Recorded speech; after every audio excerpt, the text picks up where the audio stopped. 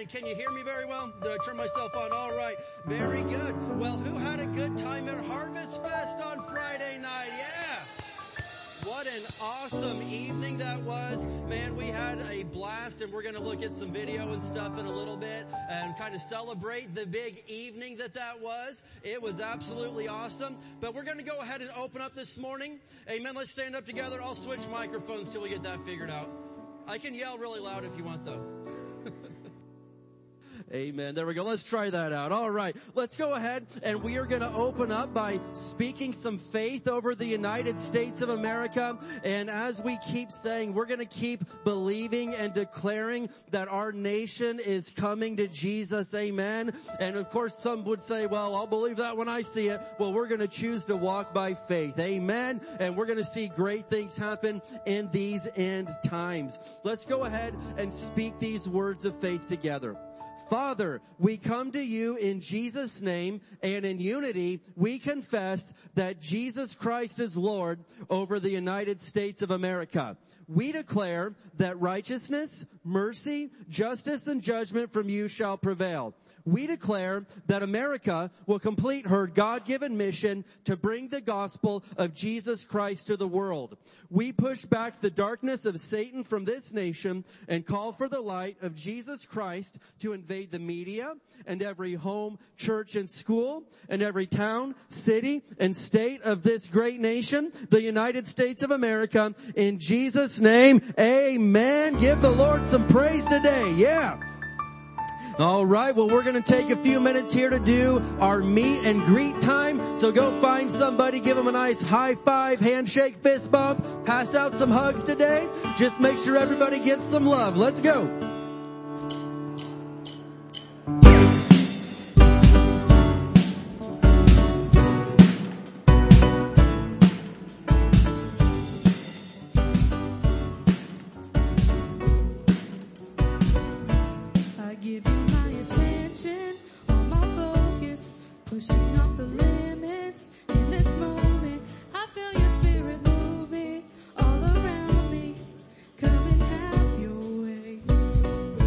I'm looking at the dry bones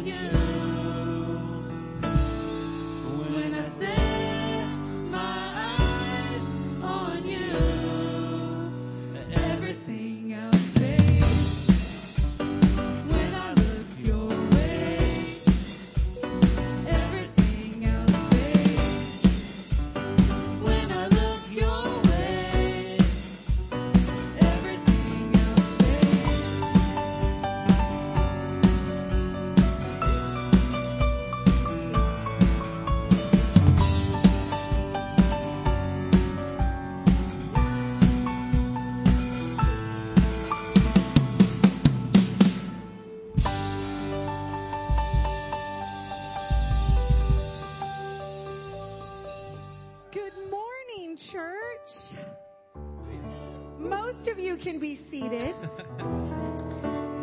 Back crew, registering your kids still.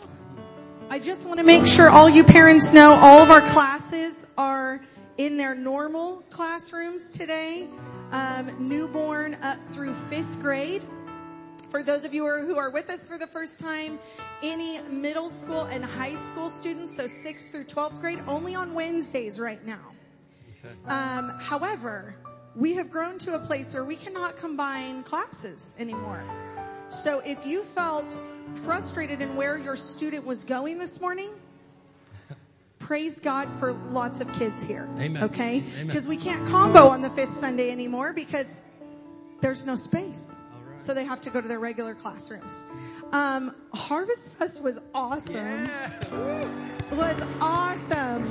We were able to love on and serve just about 2,000 people. Yeah.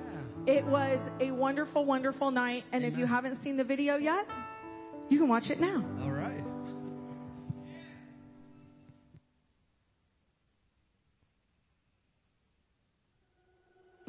All right, have a great time, everybody. All right.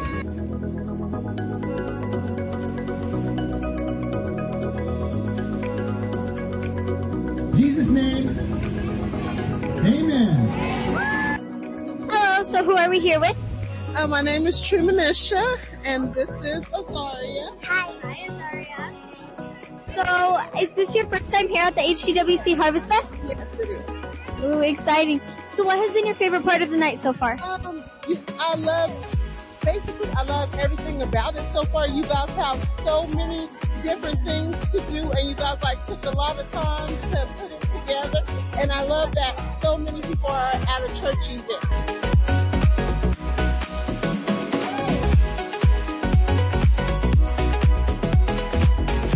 Elliot, who are we here with? Malaya. Malaya, that's a beautiful name. Is this your first time here at the Harvest Fest? No, it's actually my third. Ooh, exciting. So what has been your favorite part of the night? Probably the concert. The concert? That's my favorite part.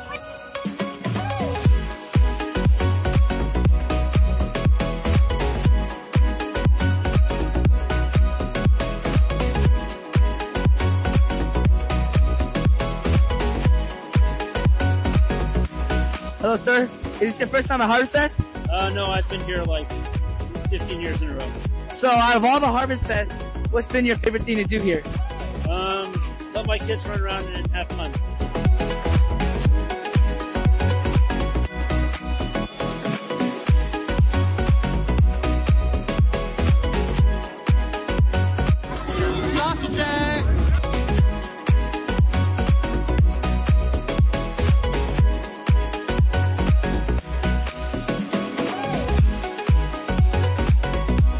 How many years have you been coming to the HDWC Harvest Fest? This would be my 6th year. 6th year? Wow. What's your favorite part, or what are you looking forward to the most? My favorite part is watching all the community come out, all get to see and hear about the Word of God, and then watching all the families just have fun and enjoy their time.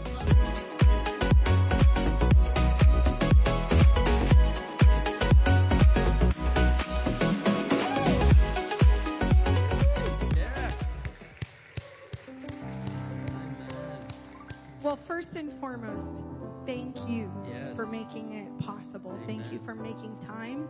Thank you for working tirelessly. We're very, very, very grateful for that. There were salvations had at Harvest Fest. Yes. So it was wonderful. And all of the adults who filled out one of those cards, out of 1,300 that we received, almost 300 of them received a text to invite them to service as well. Awesome. So that was amazing. This Friday, if you are able, we would like to thank you. We would like to have a big family dinner, and we would like to rent a bounce house just for your kids. Because we know what it's like to come and to serve as a whole family, and we know that sometimes they don't get to do as much fun things. So if you are at all able, 6 to 8 o'clock this Friday, November 3rd, we would like to thank you right here, Amen. 6 o'clock Friday night. Yes. Okay? Also, this Thursday, November 2nd, is the BCMA Business Owners Christian Business Owners Lunch. That's a long thing.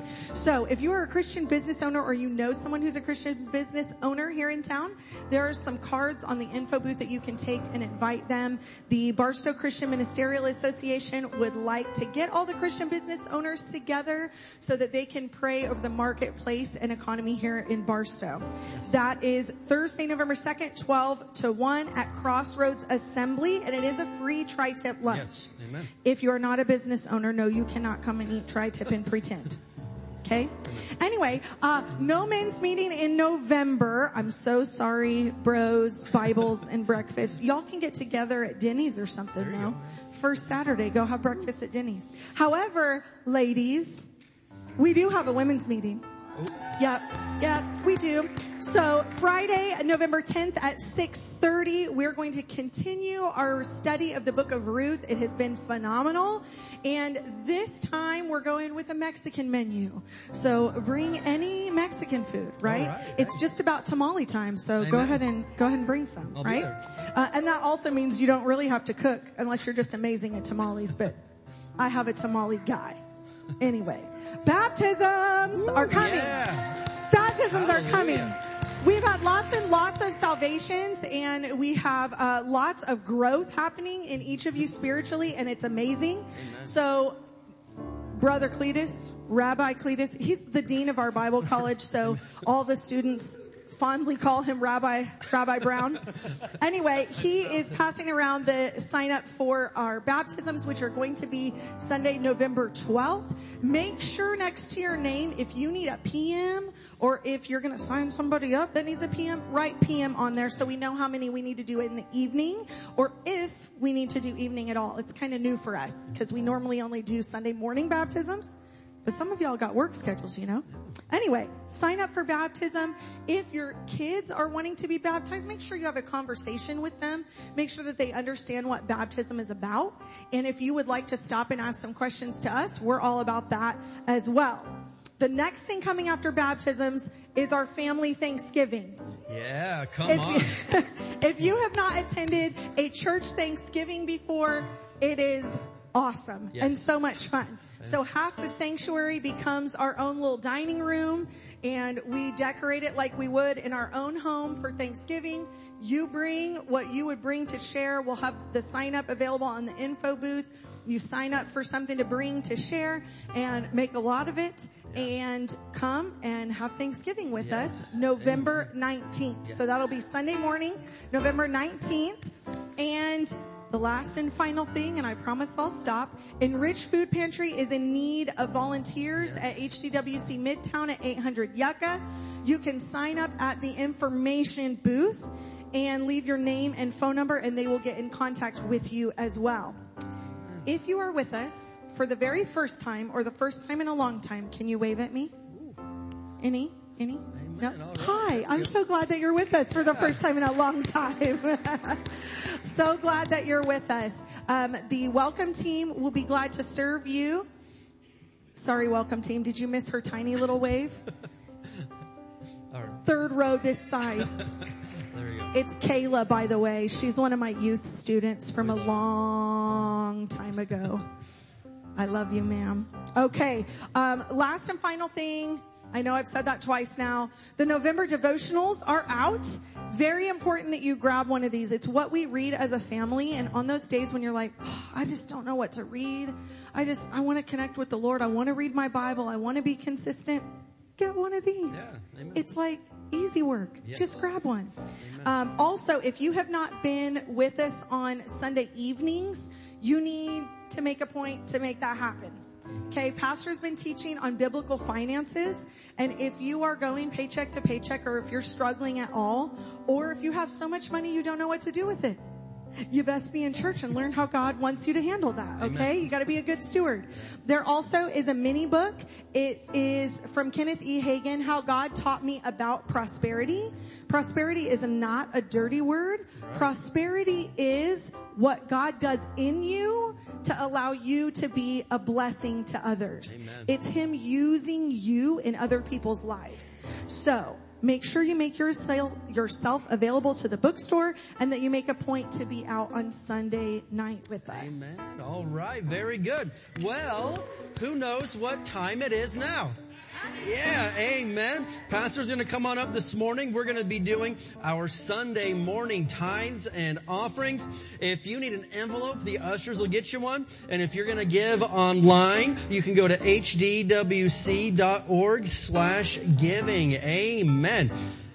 Very good. Glory to God. Well, Pastor Katie already did all my advertisements, but for this November devotional tonight, I'm going to start a series for all the month of November on divine healing and divine health. And tonight we're going to be teaching on taking a closer look at Jesus' healing ministry. Things are so simple when you know the Word of God. Jesus made things so easy.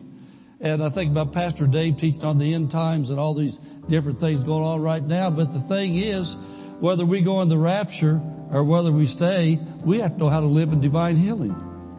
Amen. We have to know how to get healed. And so it's really great for the times we live in, for all the different things have side effects, and this causes that and that causes this, to know what Jesus causes. Jesus causes healing to come in your body if you need it. So anyway, I really encourage you to come on Sunday nights and learn a whole lot more about healing than what you ever knew before, and then you'll be able to receive healing. But I think about the offering now. You saw that book there, How God Taught Me About Prosperity. Well, that's Brother Hagin's book. But I'd like to teach how God taught me about prosperity. That's what that series was last month. Well, I want you to open up your Bibles to Proverbs chapter 22. And we're going to look at verse 6 and verse 7. And the last few days, I've been thinking about Mrs. Pastor and I. We've been married for a lot of years. We raised 8 children. And we went through a lot of hard times financially. But we never compromised the Word of God. We never compromised our Christian faith. And I'm thinking about all you young families. I'm talking to everybody here today, the ones out there watching. But I'm thinking about people with children. And I'm realizing that you've got more bills than what some of us older people have. But we had those bills for a lot of years. We made it for a lot of years. We came through it without compromising. And I think about food. I mean, a couple people like us that are in our 70s, we go to the grocery store, and what used to cost us not that long ago, maybe $50, $75, we're spending $200 now for a little bit of nothing. And so I think about people with children. People with children are spending a whole lot more, but you can do that without compromising your faith. You can do that without compromising biblical principles, because with God, nothing shall be impossible. Amen? And so I want to look at a couple verses here. We've lived by these all of our life, all of our born again life, Mrs. Pastor and I. And this is a big key to you ones with families, how to make it. Proverbs 22:6 says, train up a child in the way he should go, and when he's old, he'll not depart from it. And connected to that verse is this verse. The rich ruleth over the poor, and the borrower is servant to the lender. The borrower is servant to the lender. You're never going to make it to any great degree if you live off of charge cards and credit. I want to say that again. The world's way is borrow and always be a servant to the people you owe money to. I think about the MasterCard. I remember that commercial first came out years ago. I was already a serious believer. And that thing came out and said MasterCard. That sent shivers down my spine when I saw that name MasterCard. I thought Jesus is my master, not some credit card company. And then they started doing these commercials. You'd be watching a baseball game or something sponsored by MasterCard, and they'd show all kinds of stuff, and then they'd say, for everything else, there's MasterCard. Well, as we prospered and had a TV that had a remote on it, every time I saw a commercial come, I would mute it. And I would say, for everything else, there's Jesus. Amen. Jesus is my master. Jesus is my provider. And I wrote a note in my Bible back then that if I don't have cash for it, I don't need it. If I don't have cash for it, I don't need it. We live that way. I remember all the different people we knew that were going into debt, yet driving flashy cars and having all the newest fancy name brand tennis shoes, all those kind of things like that. They didn't have a family that was in order. Their kids were in trouble, didn't know who they were, what was going on. Everybody working 2 or 3 jobs, and this is way back years ago, working 2 or 3 jobs and letting somebody else raise their kids. Amen. We've got 8 children. They're all moral kids. Some of them more serious Christians than others, but they live right. And our grandkids, they live right. They came out right, but we followed some of the things. I was going to point out a few things to you about this verse and train up your children. Number 1 says, train them up the way you should go. Set the right example for your children and grandchildren. Live right morally. Live right morally. And we years and years ago, we knew that if we couldn't watch it with our children, then we couldn't watch it. We knew we was not going to watch shows, and we said, okay, kids, get out of the room. Amen. You need to set the right example for your children, but that's connected to the financial thing. And so I'm just going to quickly tell you some little keys that were in that series taught last month on Sunday nights financially. Number 1, I'm talking to you young families. You're going to have to get some discipline in your life financially. Make a budget. Don't live beyond your means. Amen. How many know that God doesn't like people to lie? Well, what I've seen, a big mistake that a lot of Christians make, they let their kids lead them instead of the Word of God, the Holy Spirit. They know they got a big light bill coming up, and the kids want to buy the latest new computer thing.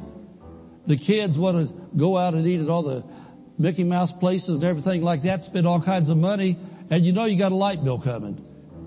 So the light bill comes due, and then you call Edison. You say, I'm sorry, I don't have the money this month.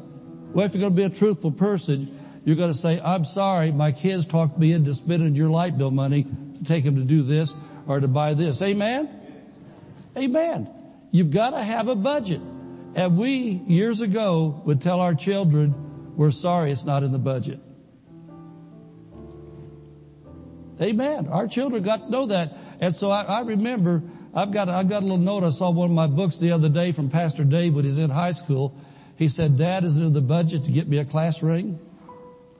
He knew the terminology. He said, it's in the budget to get me a class ring.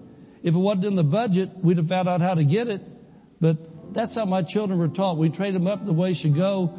And then the thing about that, it says when they're old, they're not to depart from it. Wouldn't you love for your children not to go through the debt cycles that you went through? Would you love your children to learn that Jesus is master over their finances, not MasterCard? Amen. I think about the interest rates now. I praise God that I don't have a charge card I live off of for these high rates. I don't have a car payment. Amen. I about got my house paid off because I'm not going to be master to anybody for anything. And I'm talking to the young families how to win in life. And so start writing down and tracking what comes in. This is what I did years and years and years ago. I don't have to do it now, but years ago I kept a notebook, and everything we spent, I'd do it for a week, 2 weeks, sometimes a month at a time. When I started getting in trouble again, I'd write down what came in, and every penny I spent for that time period I'd write down, and I was shocked every time where my money was going until I started getting it together and cutting out things that didn't matter. And then also make adjustments. Make adjustments.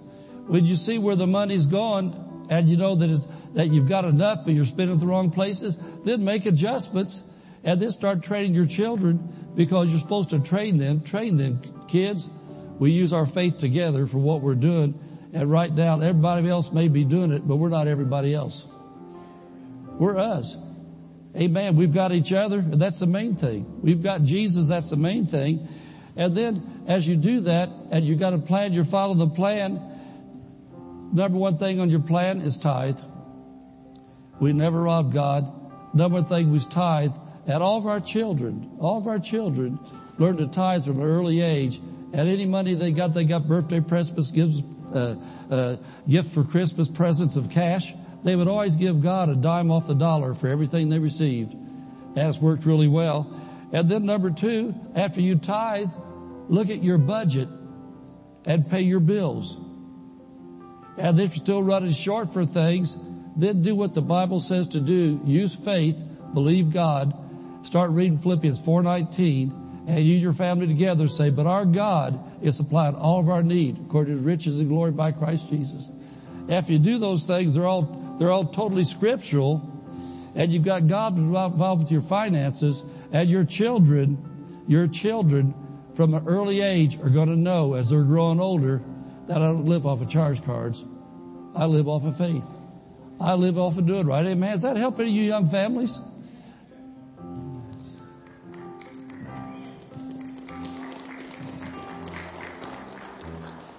You know what? People are really having serious thoughts right now.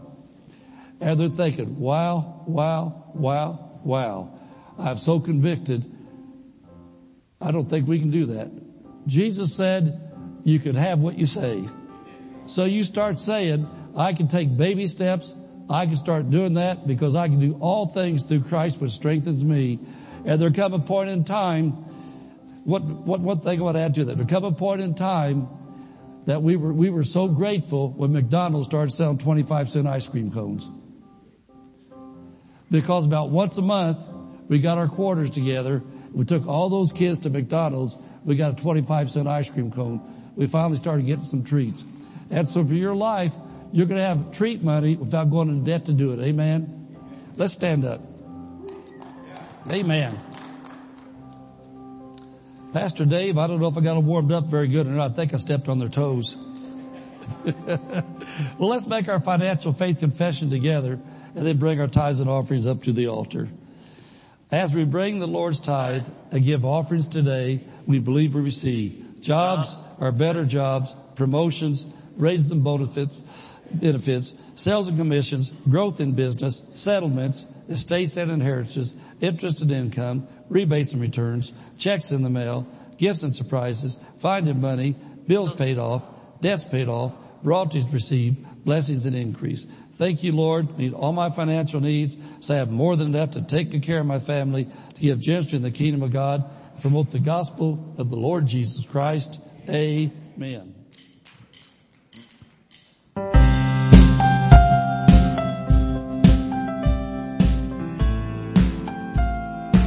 After you drop off your offering, feel free to join us at the altar for praise and worship today, and let's sing to the Lord together.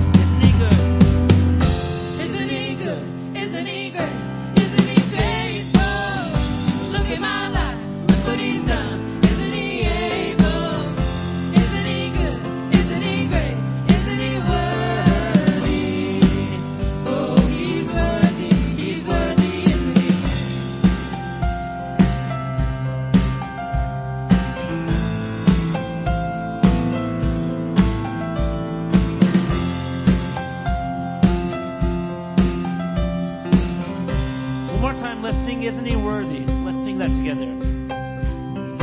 Isn't He worthy? Isn't He worthy? Isn't He worthy? Isn't He worthy? Yes, He is. Our God is worthy. Isn't He worthy? Isn't He worthy? Isn't He worthy? Isn't He worthy? Yes, He is. Our God is worthy. Isn't He worthy? Isn't He worthy? Isn't He worthy? Isn't He worthy? Yes, He is. Our God is worthy. Isn't He good? Isn't He good? Isn't He great? Isn't He faithful? Look at my life. Look what He's done. Isn't He able? Isn't He good? Isn't He great? Isn't He worthy? Oh, He's worthy. He's Isn't He worthy. good? Isn't He good? Isn't He great? Isn't He faithful? Look at my life. Look what He's done. Isn't He able? Isn't He good? Isn't He great? Isn't He worthy?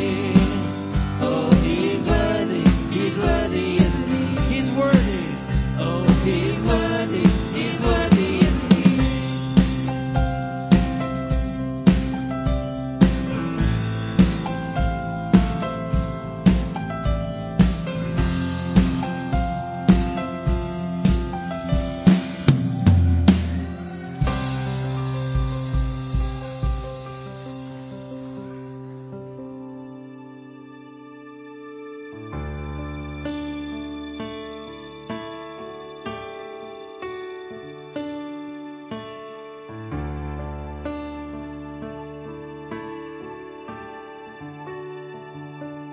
In the darkness, when we were waiting, without hope, without light, till from heaven you came running, and there was mercy in your eyes, to fulfill the law and prophets.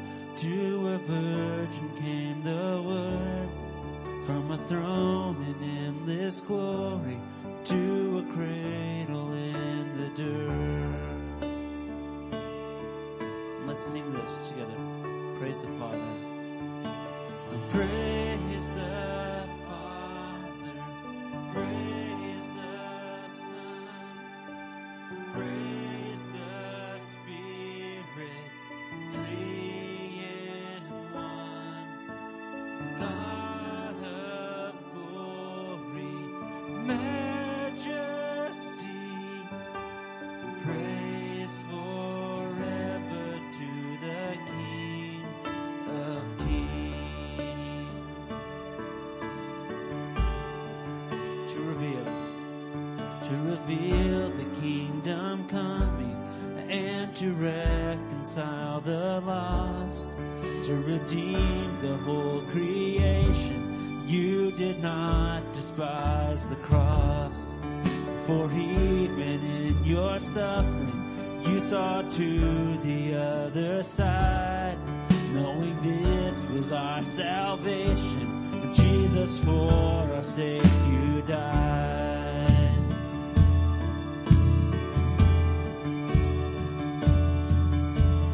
Praise the Father, praise the Son, and praise the Spirit, three in one. God of glory, majesty,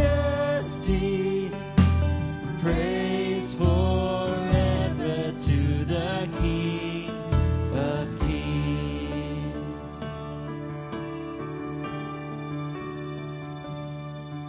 The morning that you rose, all of heaven held its breath, till that stone was moved for good, and for the Lamb had conquered death. And the dead rose from their tombs, and the angels stood in awe, for the souls of all who'd come to the Father are restored. and the church of Christ was born, and the Spirit lit the flame. Now this gospel truth of old shall not kneel, shall not faint. By his blood and in his name, in his freedom I am free. For the blood of Jesus Christ, who has resurrected me.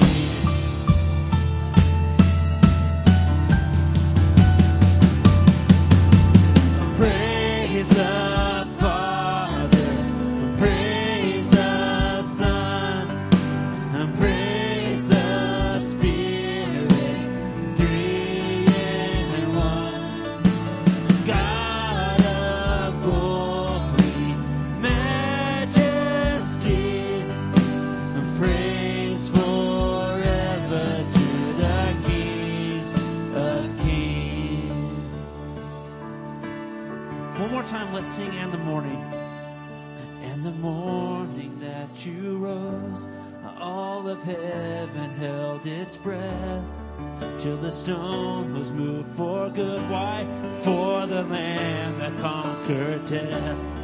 And the dead rose from their tombs, and the angels stood in awe.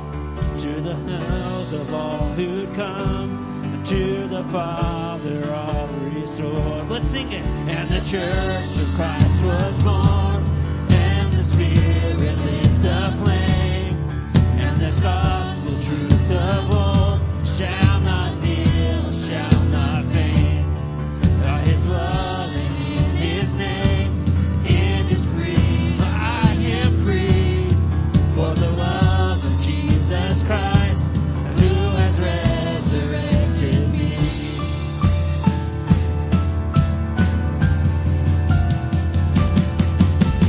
Praise the Father, praise the Son, praise the Spirit, three in one. God of glory, majesty, praise forever to the King. Sing that one more time. Praise the Father. Praise the Father, praise the Son, praise the Spirit, three in one.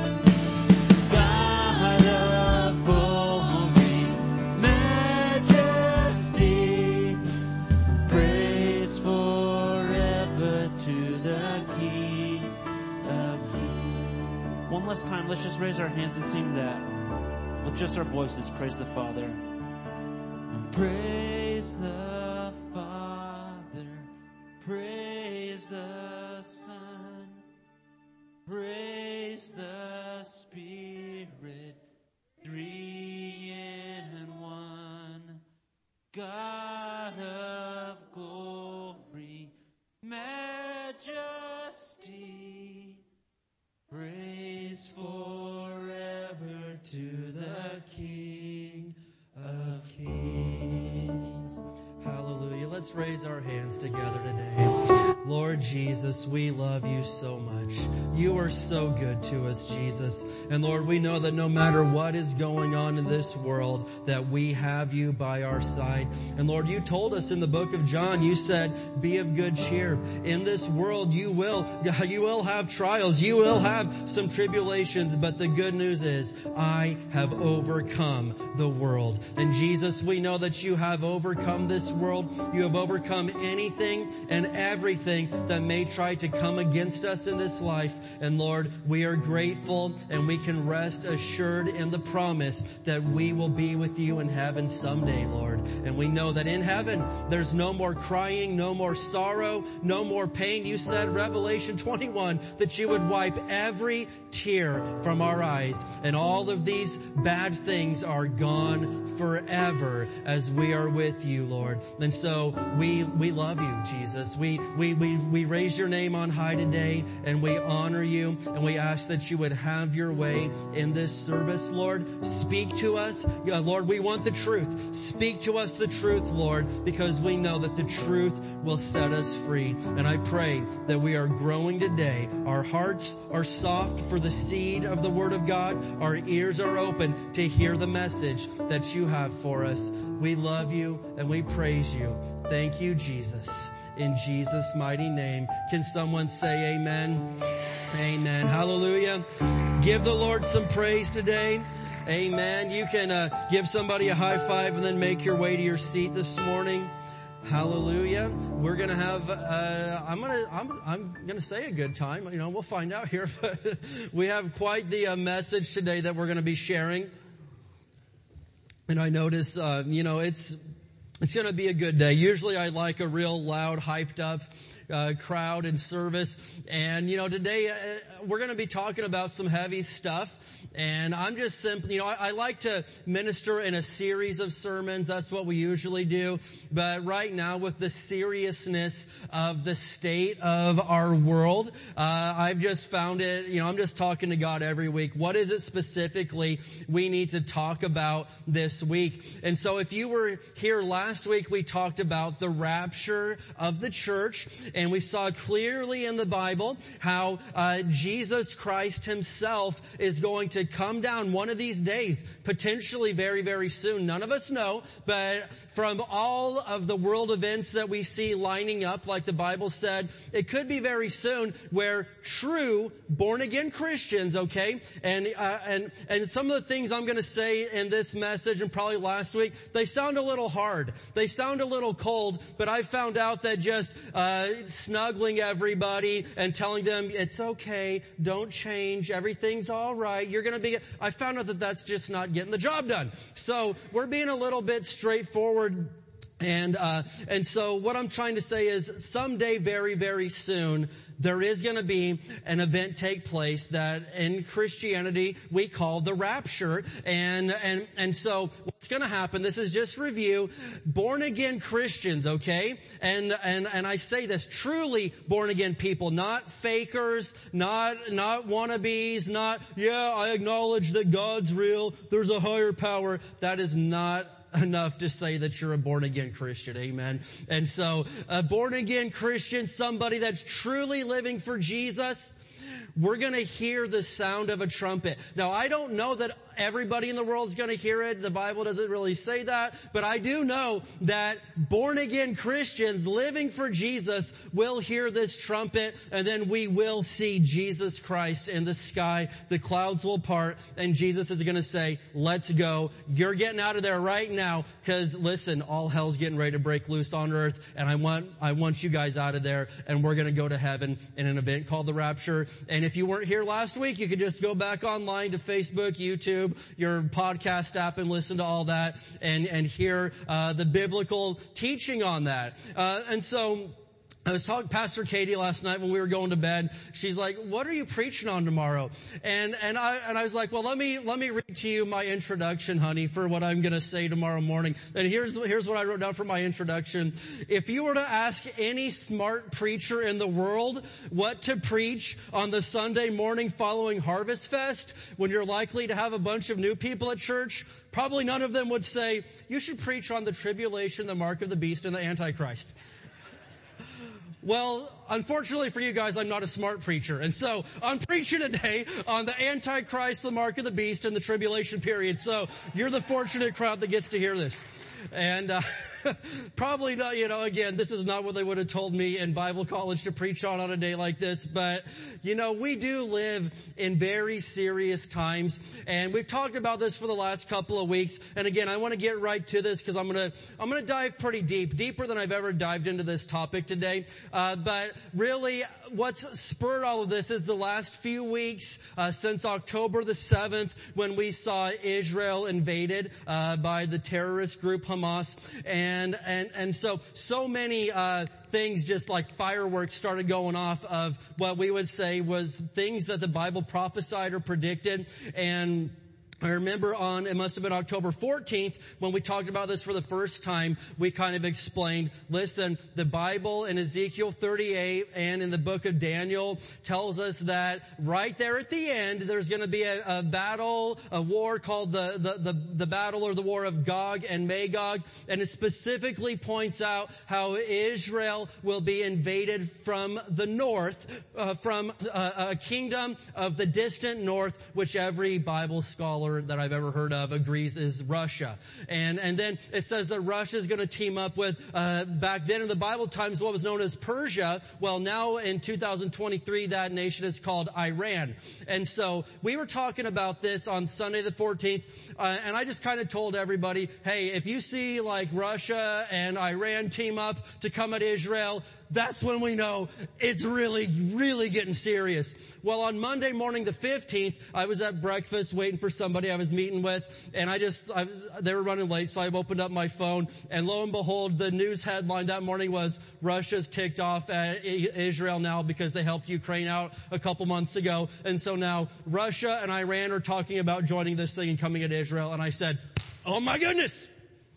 The exact nations I've heard about since I was a little kid in the 80s. I've heard everybody talking about Russia, Iran, and then the Bible refers to a kingdom of the East, which every end-time scholar says is China. Well, then China says, hey, we want a piece of the action too. We want to form this alliance. And so, again, I just saw last week that one of the top United States congressmen said, listen, the new axis of evil, they're already teaming up, Russia, China, Iran, and ever since I was 3 years old, I've heard every preacher say, in the end, it's going to be Russia, Iran, and China team up against Israel. And listen, as I dig a little deeper here, we're getting ready to get into this. This was just the review section of the sermon, but I'm not a conspiracy theory guy. I don't go chasing weird and wild things. I endeavor to stay very balanced and not sound like I'm cuckoo for Cocoa Puffs. But what I know is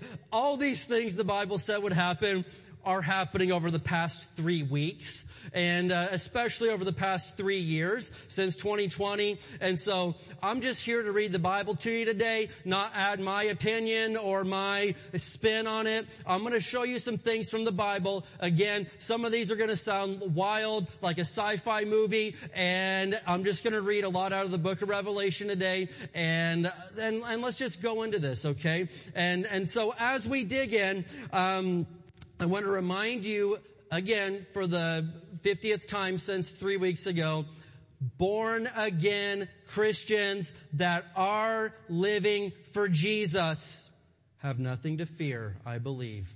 And I'm going to show you. In fact, well, you know what? I got so much here. Let's look for a minute. All right, this isn't on your notes, but just try to take notes, okay? I couldn't fit everything on there. But we at this church, we do believe in a pre-tribulation rapture, and there's a lot of amen. It's a good thing, but there are a lot of different churches or Christians that don't believe in a pre-tribulation rapture. They think that the rapture will take place in the middle of it or after it's all over. And I just see a lot of biblical evidence to point to a pre-tribulation rapture. And so I'm going to say 5 things here. I don't think it's on the screen, but you can try to take notes. And here's 5 reasons why I do believe in a pre-tribulation rapture. And again, if you're kind of new to us, today is a teaching session. This isn't so much preaching. This is teaching, and I'm trying to educate you today and get you some knowledge on what's going to take place. And the goal is that you would surrender your life to Jesus and actually live for Him and avoid everything that we're going to talk about today. Who thinks that sounds like a pretty solid plan?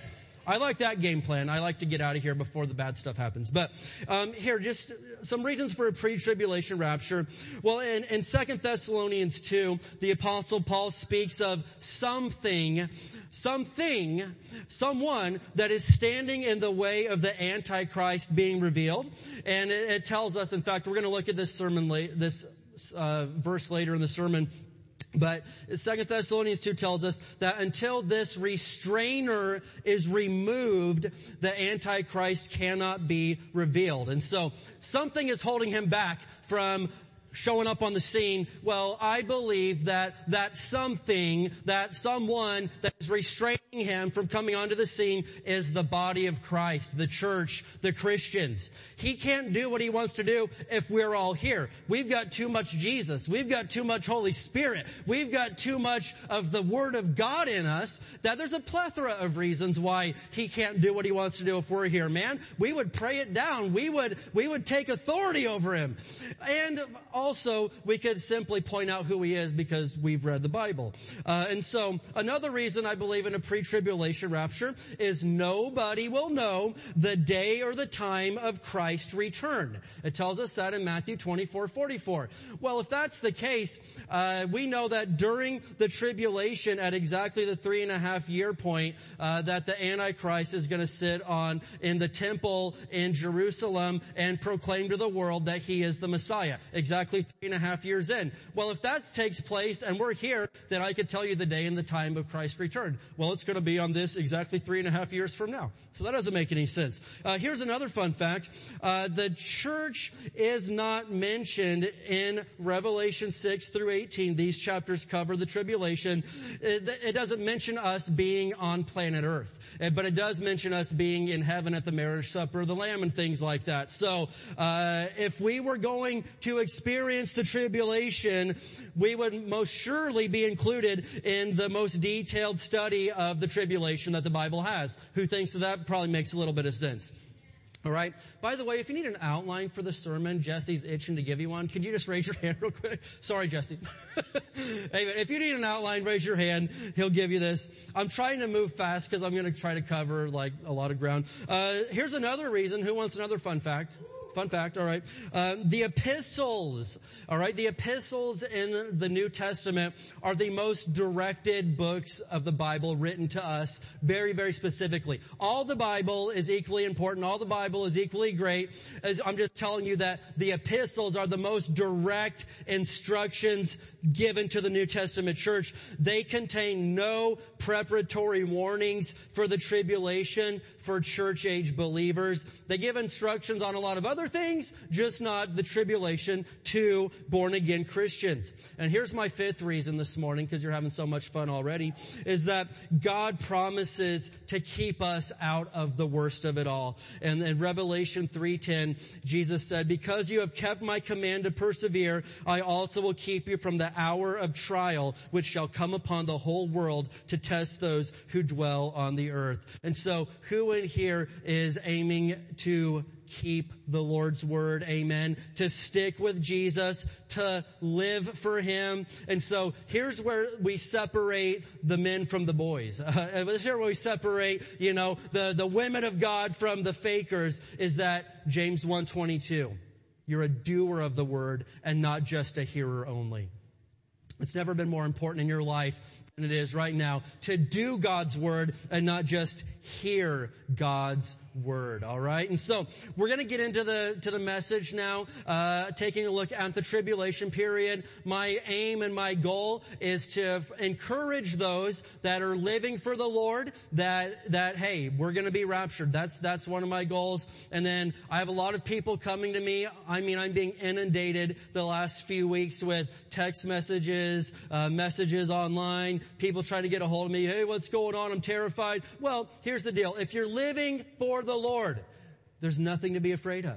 If you are not living for the Lord, there is a tremendous amount to be afraid of. And so I'm going to read some things this morning, again, that sound hard. I have never, and I'm reviewing my 16 years of full-time preaching, I have never gone this hard and this deep on this, but I've never in my heart and in my spirit felt that things were this deep and this heavy as they are right now. And so, am I saying that the rapture is going to take place this week? I'm not saying that. Am I saying that the war in Israel right now is the big one? I'm not saying that it is, but I'm definitely not saying that it's not the big one, okay? It very well could be. Jesus told us there were things called birth pains that we would experience before the end. And so, is this simply a birth pain? Is this just simply another warning sign? Or is all of this really coming to a head for the big one? It could be, but I'm not promising that. I will say, if Israel is attacked from the north by Russia, Iran, and China gets involved, someone's like, well, where are you going to be? I'll probably be on the roof of the church with binoculars looking for Jesus, all right? I'm just saying, you can join me. I'll have some food and snacks while I'm waiting, but I'm probably going to be up there. I want a bird's eye view of this. So, but whatever. You can make fun of me, but I'm very excited as a Christian right now. I pray for those that are hurting, but I do believe that I get to be in heaven very soon, and I am really excited about that. I've been looking forward to this my entire life. So anyway, let's pray one more time, and we're going to dig into the Word of God. If you're a note taker, take some notes today. Try to keep up, because we're going to do a pretty serious study here. Amen. Let's pray. Father, in Jesus' name, Lord, we love you, we praise you, and I thank you so much for your goodness, for your mercy, that it endures forever and ever and ever, Lord. And Lord, I pray that as we are opening up the Bible today, as we're studying your holy written word, that you will speak to each one of us here, Lord. Give us open hearts and open ears, Lord, to hear what you're saying. And I believe in Jesus' name that if we will be doers of the word and not hearers only, that, Lord, we got some really glorious things ahead of us. We love you and praise you in Jesus' name. Can someone say amen? All right, now let's take a look at the tribulation period. Very interesting stuff. Again, this isn't the type that you're going to jump up and down and shout amen and go running around the sanctuary, but it's kind of somber, which is not my style, but I got to preach the word of God to you people. So Matthew 24, and we're going to look at verses 15 through 22. Amen. Well, you could get slightly more excited than that. I mean, I'm not expecting cartwheels today, but I am expecting at least a solid amen here and there. All right.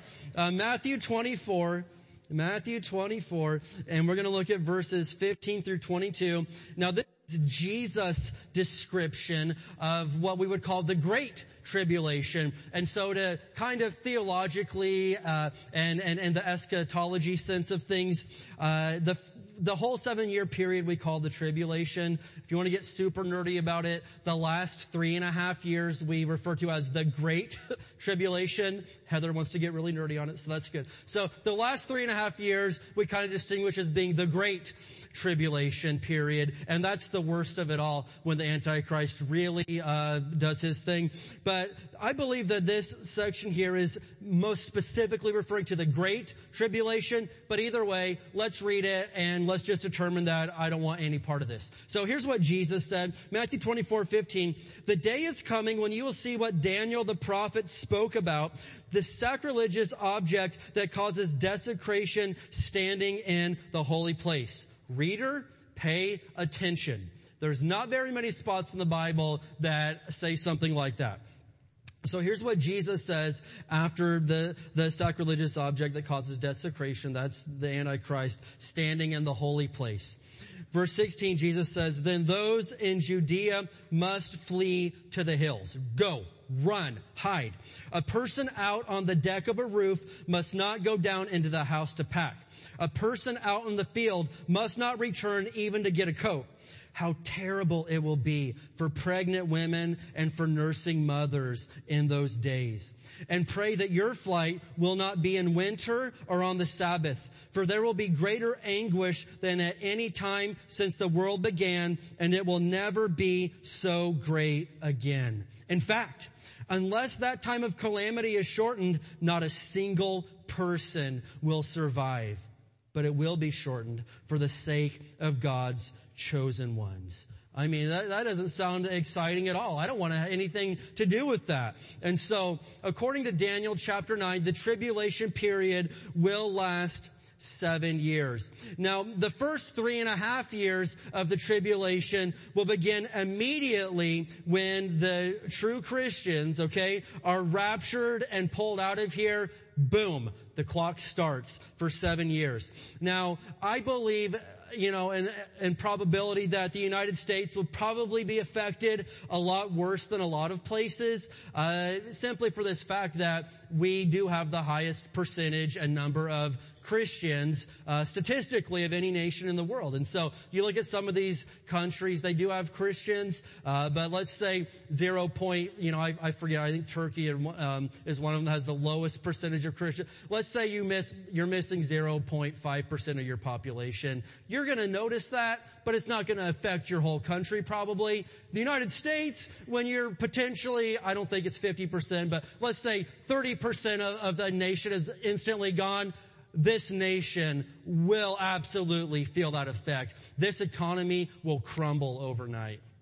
It will. I believe our military is going to go from being the top world power to instantly just being in very, very bad shape. Imagine all the businesses that will just be gone. All the people that, the farmers that grew the food, gone. A lot of the truck drivers that delivered the food, gone. A lot of the people that sold the food, gone. You have no idea what this is gonna be like when a massive millions of people are instantly gone. And I know this much, we've seen it before, when chaos instantly happens, people turn on each other. We saw it 3 years ago. People getting in fist fights over toilet paper and stuff. It sounds funny, but it's the truth. People turn on each other when they realize, oh my gosh, this is bad. There's gonna be famine. There's gonna be desperation. Revelation 6:6 says that a loaf of bread will cost somebody their entire day's wages. Imagine that if you still have a job, that you're here and you work all day long, not to pay the rent, not to pay the water bill, but it's going to take you a whole 8, 10, 12-hour day of busting your butt to come back so you can just give the family a loaf of bread at night. This is what I've got, guys. We're fortunate we've got this. Let's be thankful for a loaf of bread. And we know that you're probably risking your life to go from the store back home with that loaf of bread because desperate people will kill you for a loaf of bread. Well, preacher, that doesn't sound very, very uplifting. I think it's my job to give the most truthful look at what this could be like, even if it scares people, so they can say, I need to get right with God. I can't risk this. I feel like that's my job. And if you don't like that, then, praise God. There's a lot of other great places around. All right. And so in Revelation chapter 6, John sees Jesus holding a scroll in his hand that has 7 seals on it. 7 seals. And each time a different seal is broken off of it, a different judgment hits the earth until this 7th seal is broken off. And that's in Revelation chapter 8. Now, I believe the 7 seals take place during the tribulation period while we're in heaven. Some people don't believe that. They believe that some are happening right now, and that's fine. But I believe these 7 seals are going to start being opened up after the bride of Christ, the body of Christ, the church, is in heaven. And so I did put this on the screen exactly how I wrote it in my notes. And so you can try to write this down, take a picture of it on the screen, I don't care. But this is the 7 seals being broken off. The first seal releases the Antichrist. Revelation 6, 1 and 2. I'm not going to read all these verses, but if you want to follow along in your Bible while I'm talking about this, you can. Or just make note that you can go and read about this later. But that first seal releases the Antichrist, which, again, you don't want no part of that. The second seal causes a war to break out, verses 3 and 4, and it tells us all peace is removed from the earth. That's bad. And I know that while I'm here, I've got the peace which surpasses all understanding guarding my heart and mind in Christ Jesus.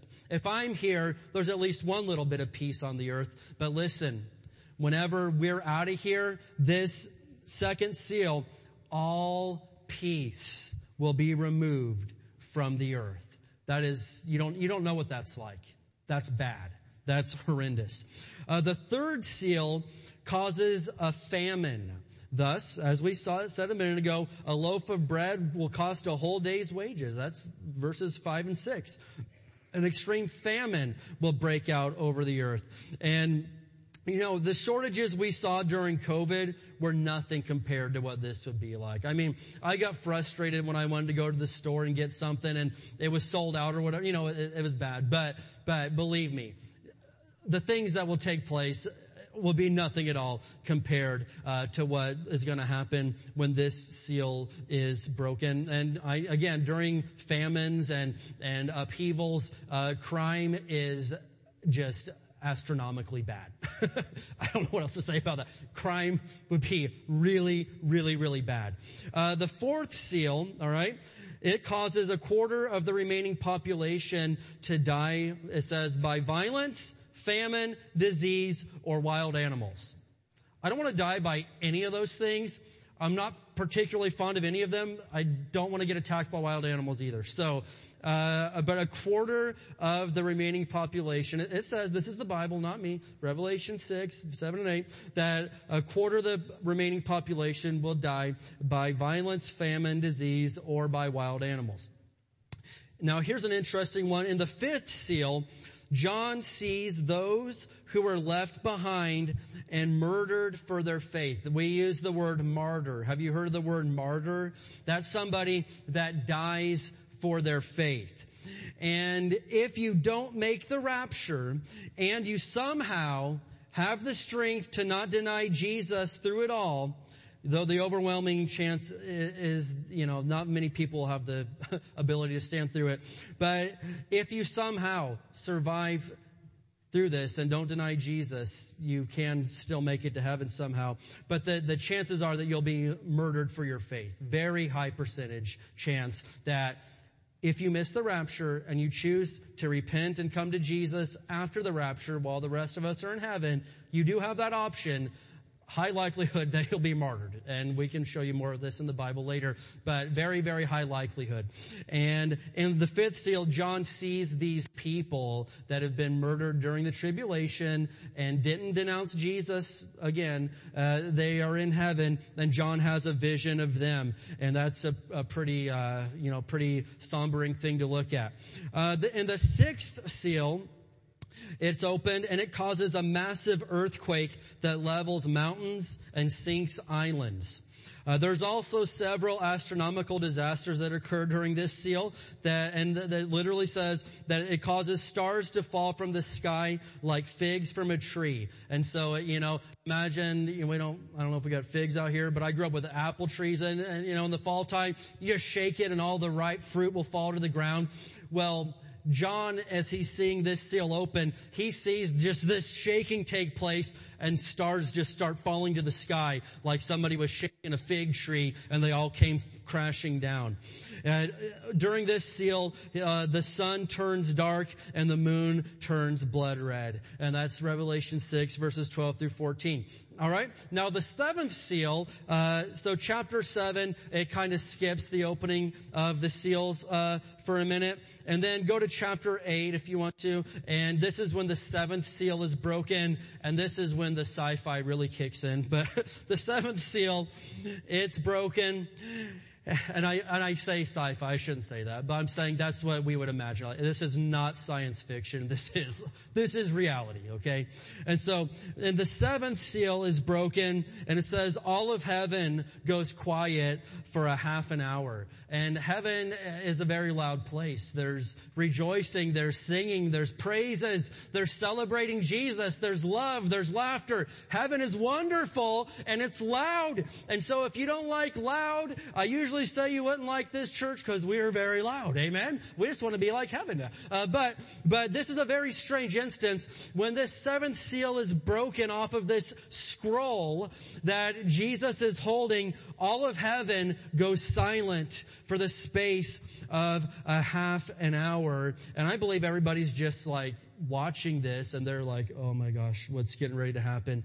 And so in this instance, John sees 7 angels who each have a trumpet. This is the 7 trumpets. As each angel blows his trumpet, a new judgment is released on the earth. And these are really, really bad. Again, I don't want to stick around to see what this looks like. I want to go to heaven in the rapture. It's too risky to be around for this. I got to say no to some things in my life now because I got to be right with Jesus. But when these 7 trumpets are blown, some really horrendous things happen. This is in Revelation chapter 9. But for instance, 1/3 of all the water in the world is poisoned. A lot of people die from poisoned water. One of the craziest things on this list, a plague of locusts break out on the earth, but these locusts have stingers like scorpions. Revelation 9:3. They torture people for 5 months. I'm not making, it's in the Bible. You can read it right now while I'm talking. Revelation 9 verse 3. These killer locusts, actually they aren't killer, unfortunately.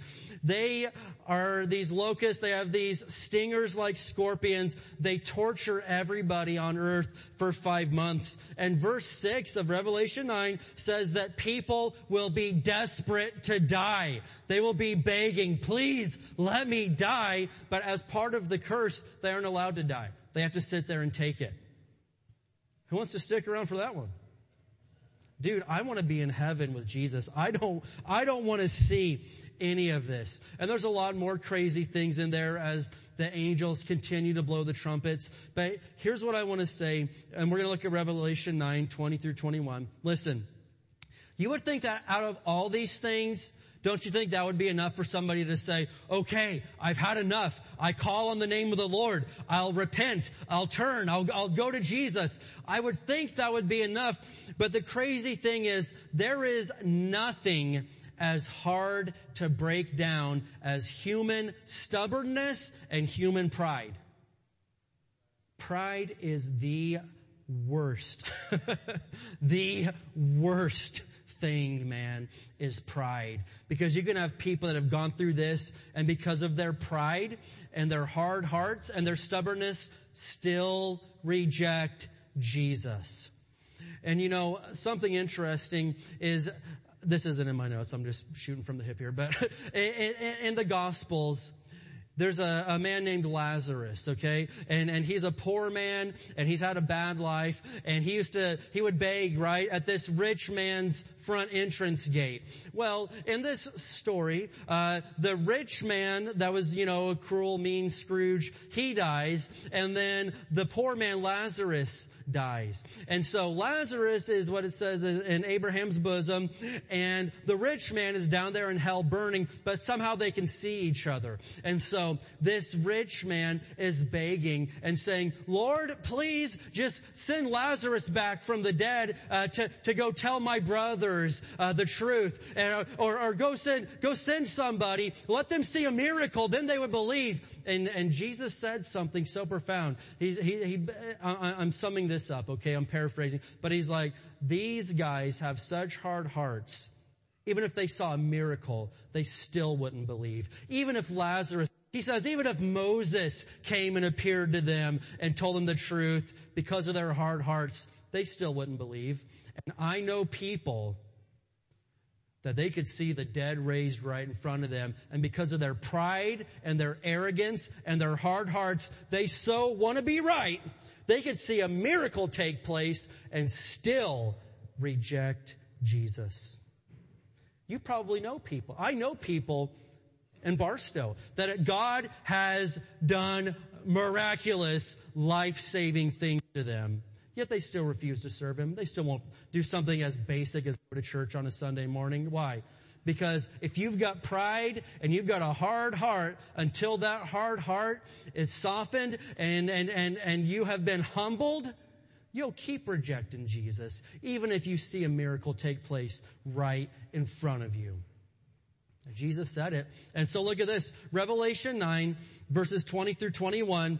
And so after all these horrendous things, but the people who did not die in these plagues still refused to repent of their evil deeds and turn to God. They continued to worship demons and idols made of gold, silver, bronze, stone, and wood, idols that can neither see nor hear their walk, Now look at this, verse 21, and they did not repent of their murders or their witchcraft or their sexual immorality or their thefts. Wow. Don't you think that out of going through all of that, it would be enough to change your heart? Some people, they value their own pride more than the salvation of their soul. We see it every single week. And so I want to assure you again I think this is, I said 50 times earlier. This is about 55 times, okay? 55th time. I want to assure you again that those who are living for Jesus will not be here for this stuff. But it's terrible to imagine for those who will be. I'm choosing to live for Jesus. Now, I wasn't going to say this, but I guess I'm going to say it because the Lord's telling me to say it. So, if you don't like this, get mad at Jesus, not at me. But in Galatians 5 and 1 Corinthians 5, it gives a list of those that simply will not inherit the kingdom of God, the kingdom of heaven. And it lists a whole bunch of things that people don't like. At the top of this list is sexual immorality. And so I just encourage you, if you are living together and you're like, well, don't get into this, Pastor Dave, this isn't any of your business. Again, I'm just trying to, do what the boss man tells me to do. If you're living together, listen to me. You may think this is so over the line. If you are having intimate relations with each other and you're not married according to God's standard, the Bible calls that fornication, okay? Galatians 5, 1 Corinthians 5, and chapter 6, and it says those people will not inherit the kingdom of God. And that scares me because I got so many wonderful people that I love that would fit into that boat. And so if you're just not going to get married, praise God for that. But according to the Bible, okay, this isn't me, not my opinion, you really need to watch yourself because we know you love each other and all this stuff, but according to Scripture, it's not worth risking heaven over. It is not worth being here for the tribulation period. And so I will do your wedding. I promise you. I love you. I'll do your wedding. I'll hook you up. I'll even do it for free. Okay. That's how serious I am. I'll do your wedding. Okay. Even if I'll do it. But I love you and I don't want you getting left behind. That's how much I love you. Okay. And so we can fix this extremely quick.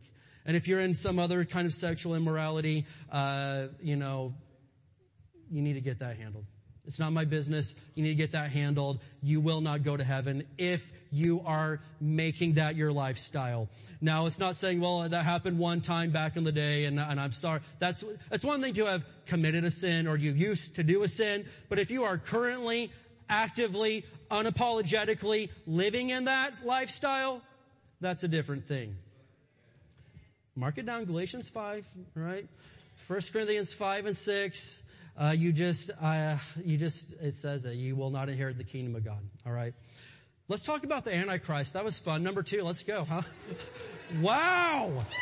I want to go home and eat that chicken tortilla soup that my wife is cooking at home in the crock pot right now. I want to go home. I got a cowboy show on the DVR I was going to watch after church too. So I want to get to that. Let me finish this and then, let's go. Amen.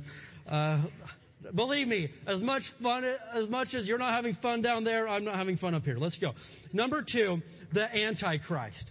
The Antichrist. I want to talk about this because the Bible talks about this. And so, while the whole world is falling apart, okay, after the Christians are gone, this is during the first part of the tribulation, a leader will arise who will seem to have answers and can help, okay?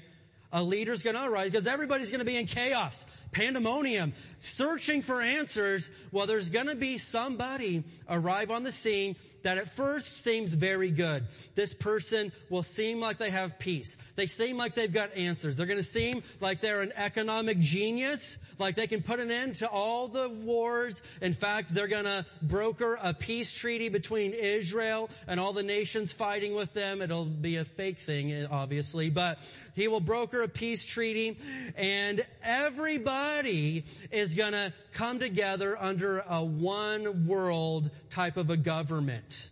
And we think, well, that's not possible. Listen, all these nations that are sovereign, independent nations, they're just gonna, hey, let's just all team up and be one. That's the only hope that we have. And so let's have one leader to rule us all.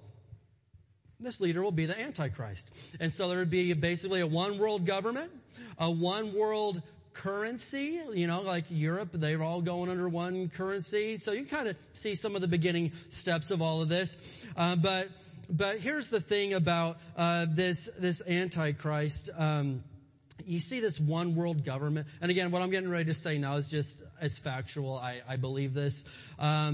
But I believe personally, as there would be a one world government, I kind of think that the United Nations is a little bit of a precursor to all of this, to be honest with you.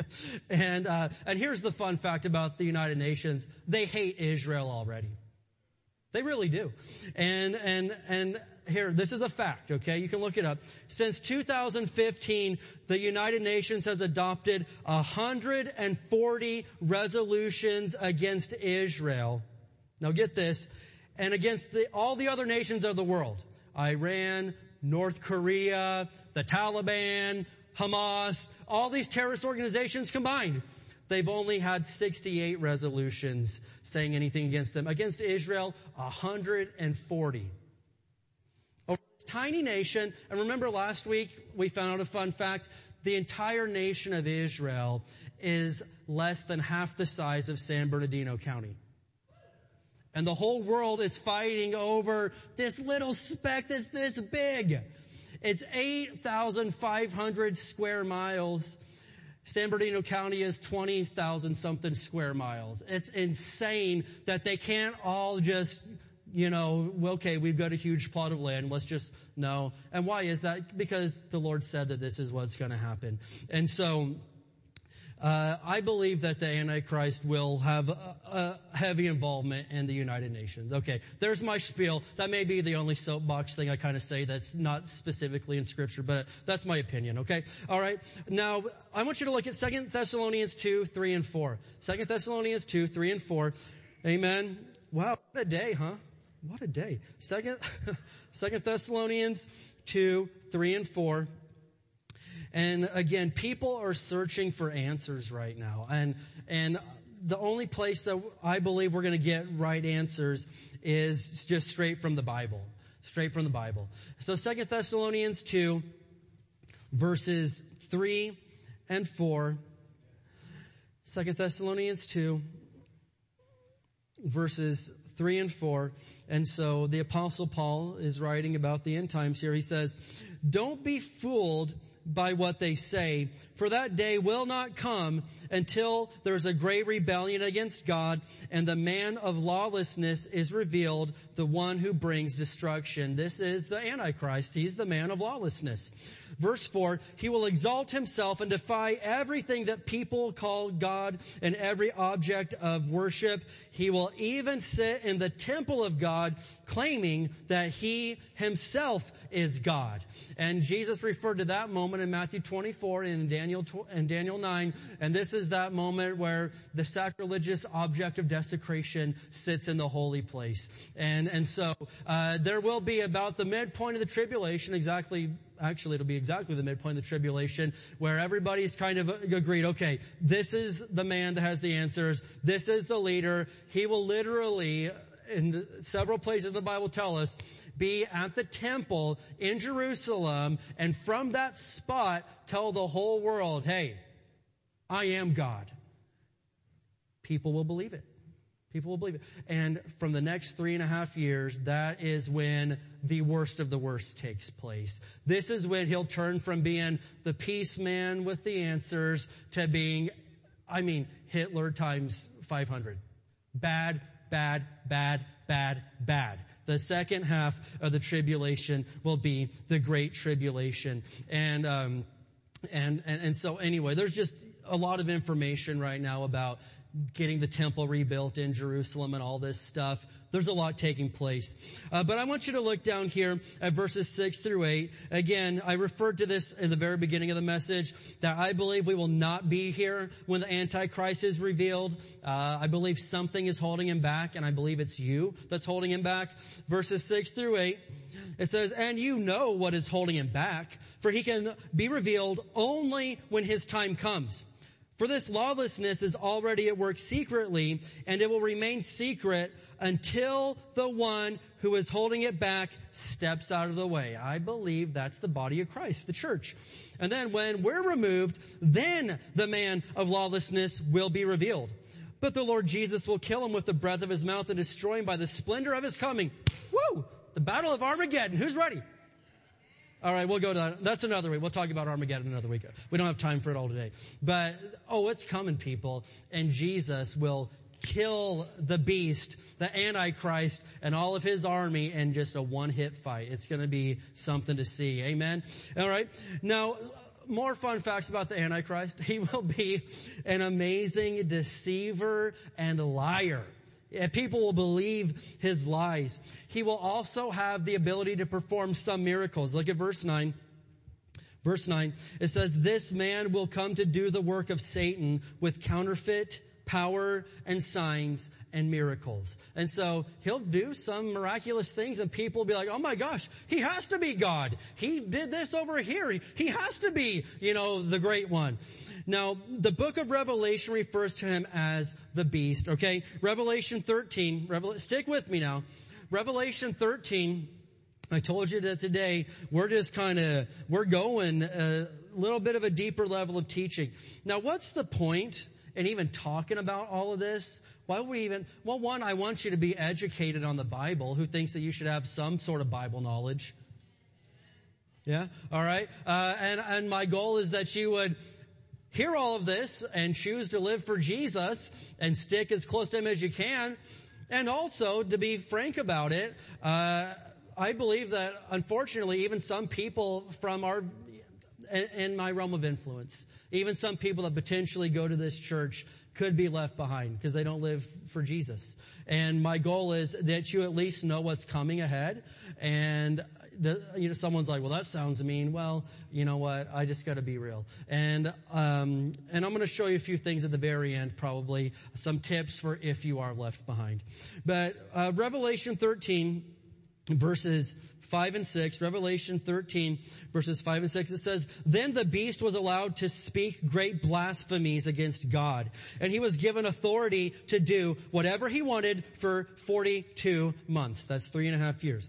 And he spoke terrible words of blasphemy against God, slandering his name and his dwelling, that is, those who dwell in heaven. And so the beast, as it refers to him right here, hates God.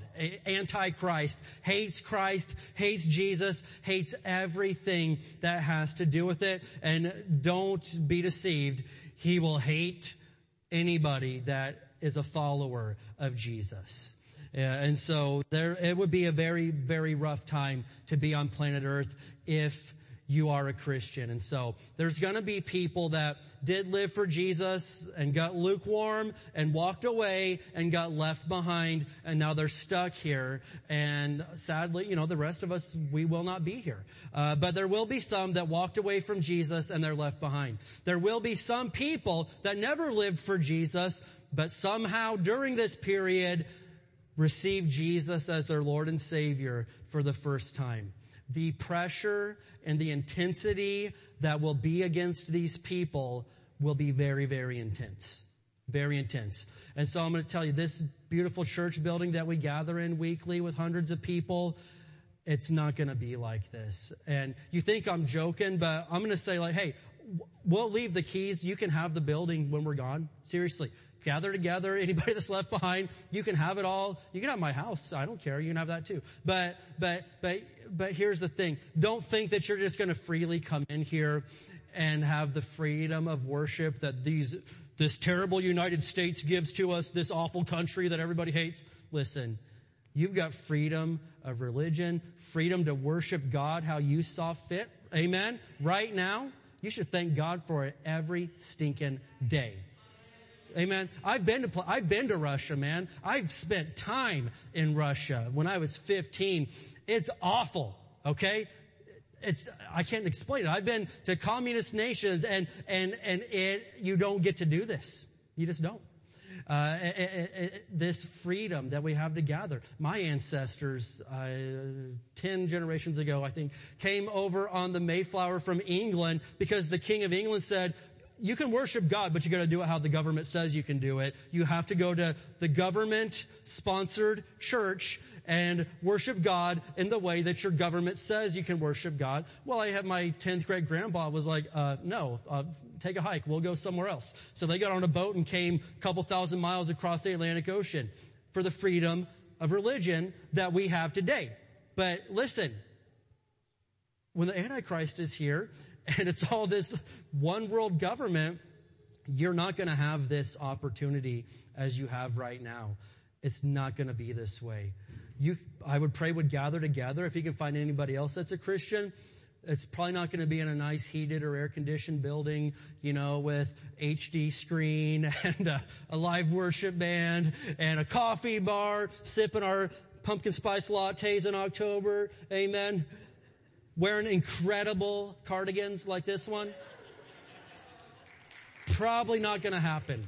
Amen. Probably not going to happen. And so I just encourage you again, be right with Jesus. Don't stick around. And here's the third thing I'll talk about today. Then I will shut up. I will go home and eat my soup and take a nap. And you all don't have to hear from me again until like Wednesday. Okay. So, number 3, let's talk about the mark of the beast. Okay. Let's talk about the mark of the beast because most of you have heard of this, but a lot of people do not know what this is. And so, as the world comes under a one world government and leader, it's also going to come into one currency. Now, I don't know. We can just speculate.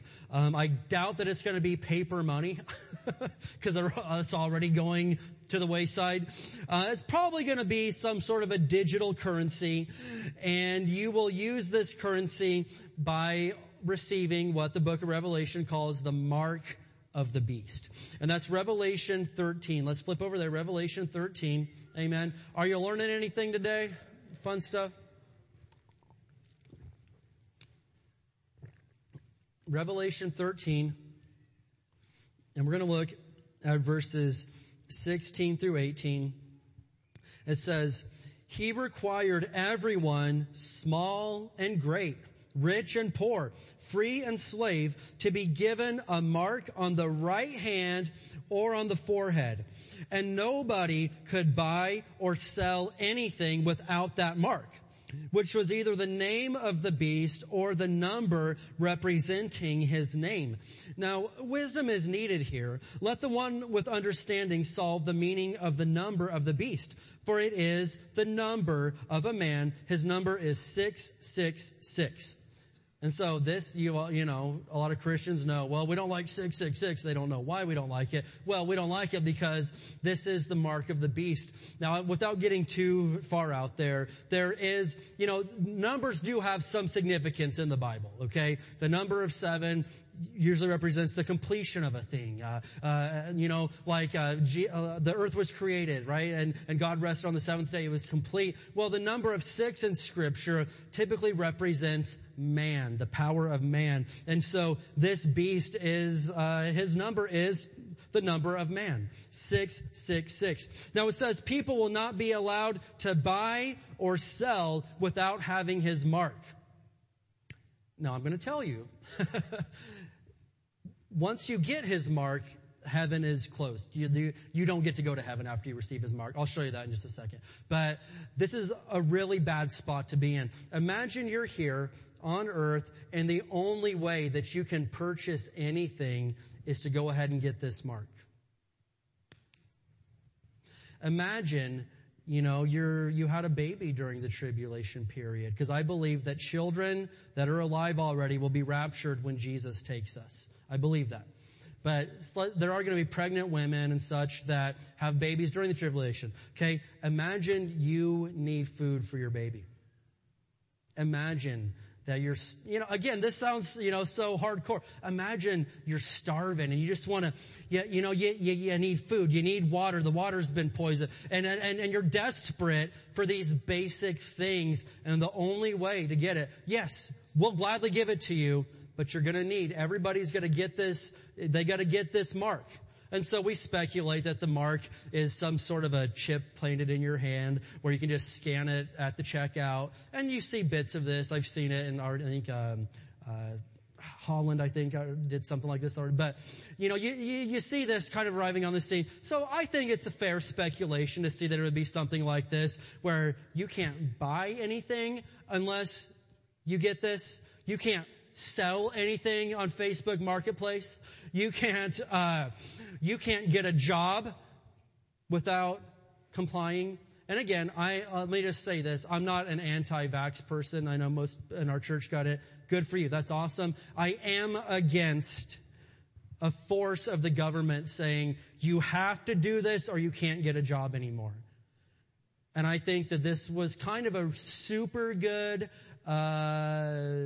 precursor, a super good test to see, who would just go along with what they're being forced into. Again, that's no condemnation. I think most of our church got it, and that's fine. I salute you. I applaud you. If your heart was good with that, you did the right thing. For those that your heart was adamantly against it, but you just they were going to fire you. Again, I don't blame you. I don't judge. That's fine. I don't care. Most of my family got it, and I'm fine with that. I'm just saying, do you see the power of leadership to force you to get something you don't want to get? Or else, no, you can't have a job anymore. You can't buy. You can't sell. You can't cross the state lines. I was in New York City. I wanted to see Christ Cathedral in Manhattan, and they wouldn't let me go in at the church because I didn't have a vax card with me. And I'm like, I can't even go to church in New York without a vax card. Anyway, I thought it was funny. But at the same time, I wanted to see it. It's a historic church, but they kicked me out. So here's the thing is just know this much. The pressure will be immense. And I don't think that if you don't have the power to live for Jesus right now, I just don't think you're going to have the power to live for him then. And I don't think you're going to have the power to go to the death for him without getting this mark and without a supernatural help from God. If you can't live for Jesus now in this environment, you're probably fooling yourself if you say, okay, if I am here, I won't get that. Probably will. And what I want to show you is down here in chapter 14, verses 9 through 11. Hey, I warned you today that this is going to be hard, deep.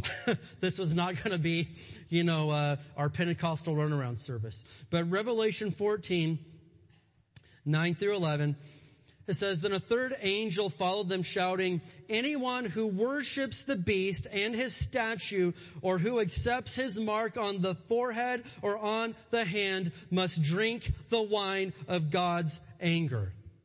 It has been poured full strength into God's cup of wrath, and they will be tormented with fire and burning sulfur in the presence of the holy angels and the Lamb. That's talking about hell. The smoke of their torment will rise forever and ever, and they will have no relief day or night, for they have worshipped the beast and his statue and have accepted the mark of his name. Okay, I didn't expect any amens on that. I get it. But that's hard, man. And so, why in the world would you want to be here for this? Why in the world would I risk this for a temporary fix right now, for a temporary little bit of fun on the side, a temporary, you kidding me? Not a chance in the world. I want to be as far away from this junk as I can possibly be. I don't want nothing to do with this. And so, again, opinion on my end. The Antichrist is probably alive right now and being set up for his time, I think. Again, none of us can prove that. But many people are afraid of even hearing the phrase Antichrist or Mark of the Beast. I encourage you for the 56th time now, maybe it's the 57th, I lost count, that if you are connected to Jesus and living for him, you are not going to be here for this. You're going to be in heaven. So I want to say this. I'm going to kind of start winding things down. I'm going to tell you some tips what to do if you miss the rapture. Now I was going to do a whole sermon on this, but I'm not going to. I'm just going to give you like 4 minutes about it. But Dr. Mark T. Barclay, you guys know Dr. Barclay, comes to our church from Michigan. He has a sermon on, you can watch it on YouTube, that he did a few years ago. And the whole sermon is about what to do if you miss the rapture. Really worthwhile watching this. But I've taken a few things that he said there, and I think that it's worth saying. And you may, again, think like, well, man, these guys are conspiracy theorists. They're cuckoo for Cocoa Puffs. They're blah, blah, blah. Like, hey, I hope I'm wrong, but I don't think I am. But here's a few tips on things to do if you were to miss the rapture. These aren't on the screen because I wasn't going to share this until like 10 minutes before the service, and I decided to go ahead and share it. So, number one, if you miss the rapture, repent immediately. Cry out to God immediately. If you're a parent and your kids are raptured, you know. If the majority of this church is gone and people that you knew were serving the Lord are gone, fall to your knees in that moment. Repent. Apologize. Cry out for mercy to Jesus. That's the first thing you should do, is repent. And I can't stress that enough. Get really good at repenting and crying out to Jesus. The second thing I would tell somebody is you need to have a hard copy of the Bible. You should have a hard copy of the Bible, because this copy, and I love my Bible app. It's great. You know, there's a lot of great stuff on there. But listen, what if the electricity goes out and you can't charge your Bible anymore? What if God forbid, we have no Wi-Fi? Oh my gosh. What if we have no Wi-Fi, no cell phone tower? What if they just, as I found out they can do, I didn't know this until a couple of years ago, what if the server that hosts your favorite app just decides to shut it down? I found out they can do that. And so what if they just totally shut off that app from working anymore? Well, then you have no access to the Bible. And so I love the Bible app. I've used it already this morning several times. I love the Bible app. I sometimes use it up here. But listen, you better have a hard copy of the Bible that they can't just shut the electricity off to, because I can still read this even if my Wi-Fi's out. I found that out a while back. And so you should be able to do that. And again, this may sound so far-fetched and crazy. I would, honestly, I would have a couple. I would hide some in different spots. So I'm just telling you, I would want access to the Bible. If they get this one, I've got one hidden somewhere else. Okay, I just want to say that. A third thing I would do if I missed the rapture is I would locate other Christians, other people that missed it but have decided to repent and turn to Jesus. I would locate them as soon as possible and have some sort of a network together, some sort of a gathering. I would form some sort of a church in a safe place. I don't know. There's a good cave right over there driving. But I would, you think I'm joking? I kind of am, but I kind of not. So I would find something like that where you could gather. And again, you can have the keys to this building. I'm fine with that. But just don't think that you can gather in some big public place and the authorities aren't going to come after you, because they are. All right. Number 4, pray to God that you have the endurance to not give in to the pressure to receive the mark. I would pray to God that I somehow have the strength and the endurance to not give in to the pressure to receive the mark of the beast.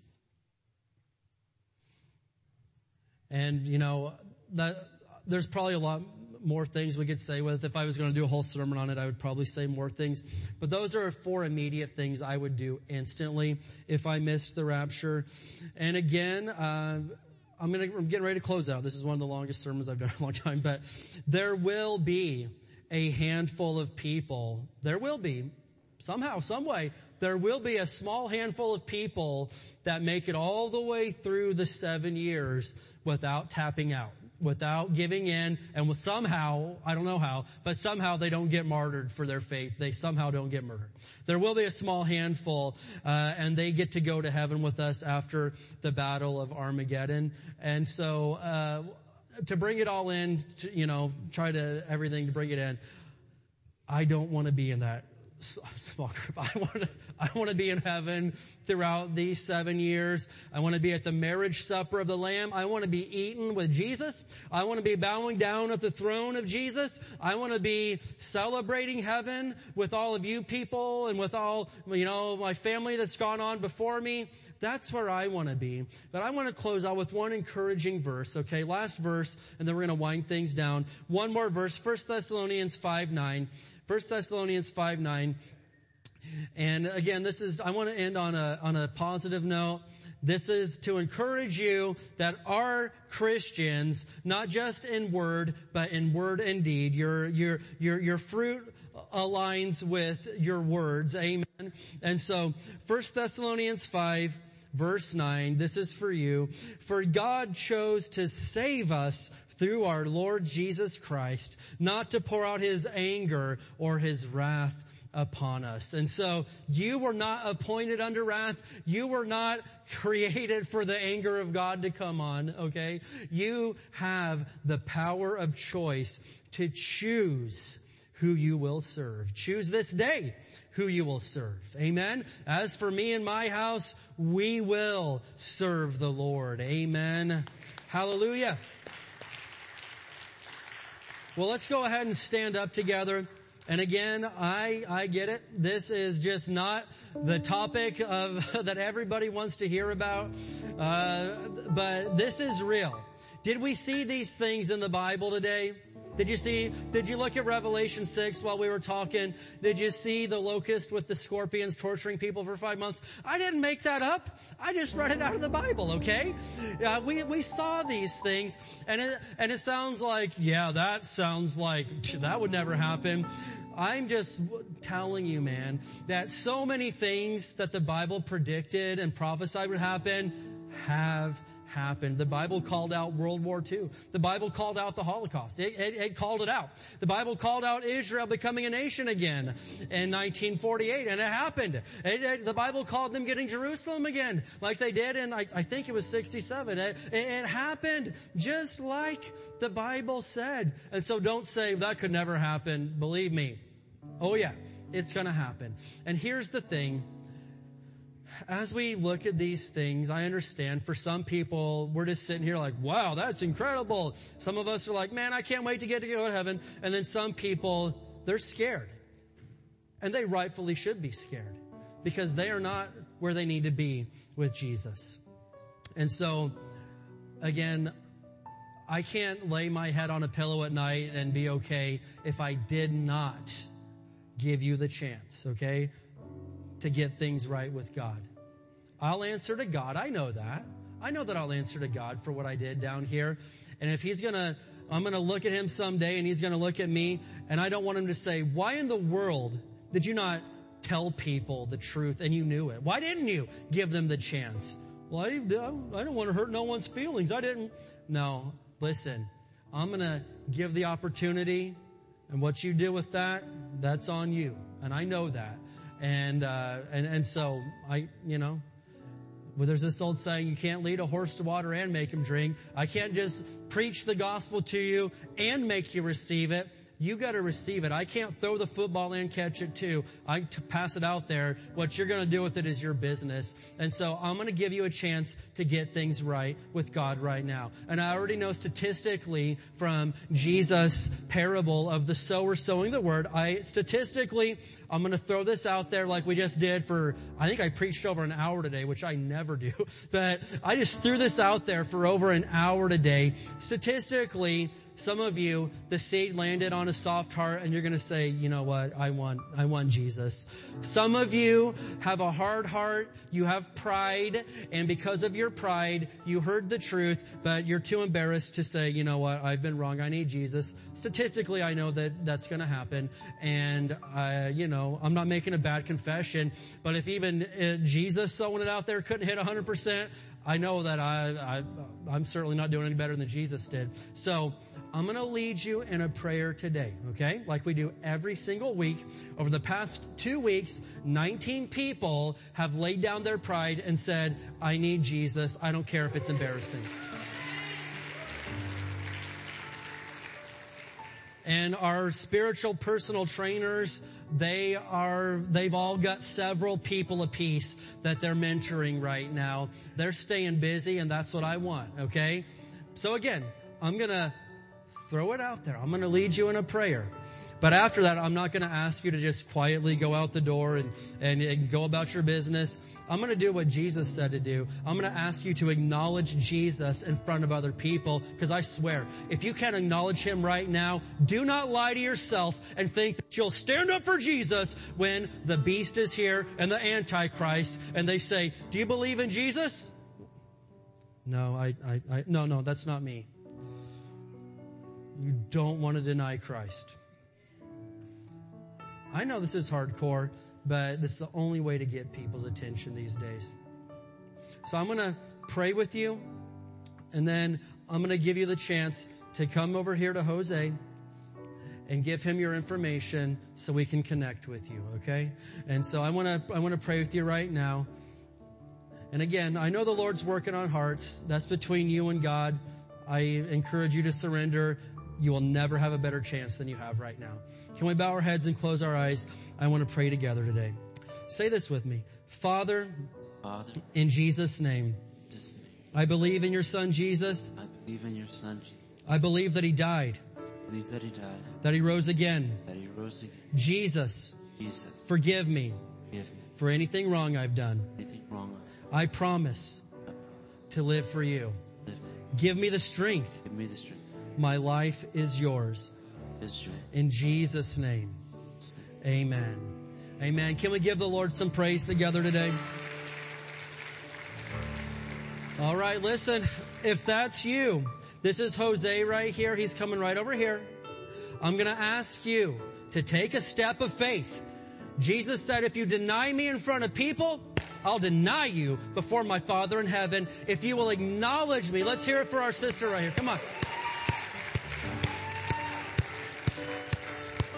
He said, if you will acknowledge me in front of people, I'll acknowledge you before my Father in heaven. And so I ask you to take that step of faith. Well, someone's looking. There's going to be a lot more people looking someday. I ask you to go see Jose. He'll get your information. We will connect you with what we call a spiritual personal trainer. They will pair up with you over the next month. They're going to text you some Bible verses and a devotion every day. They're going to pray for you every day. If you have questions, they'll answer those questions the best they can. If they need to direct them to me or someone else, they can do that too. But we're going to help you the best that we can to live for Jesus. Amen. All right, let's give the Lord one more shout of praise this morning.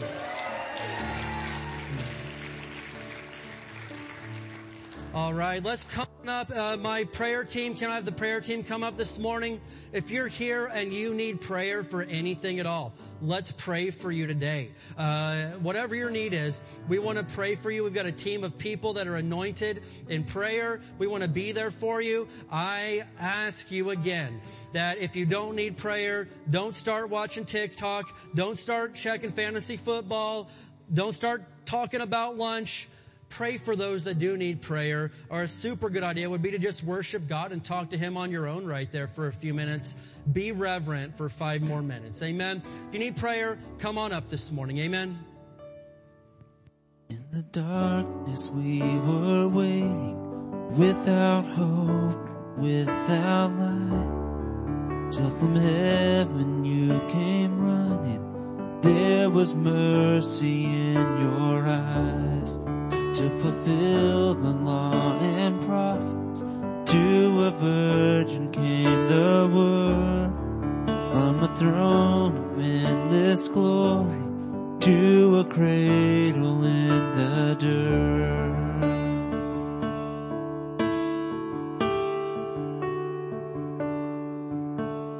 Praise the Father, praise the Son, praise the Spirit, 3 in 1.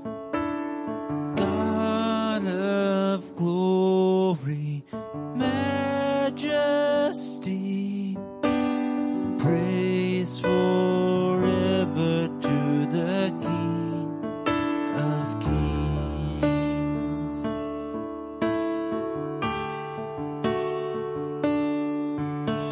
feel the kingdom coming and to reconcile the lost, to redeem the whole creation. You did not despise the cross, for even in your suffering you saw to the other side. Knowing this was our salvation, Jesus, for our sake you died.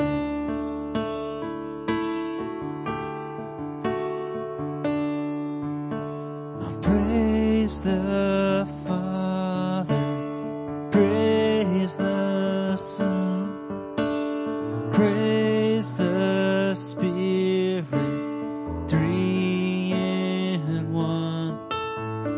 God of glory, majesty, praise forever to the King of Kings.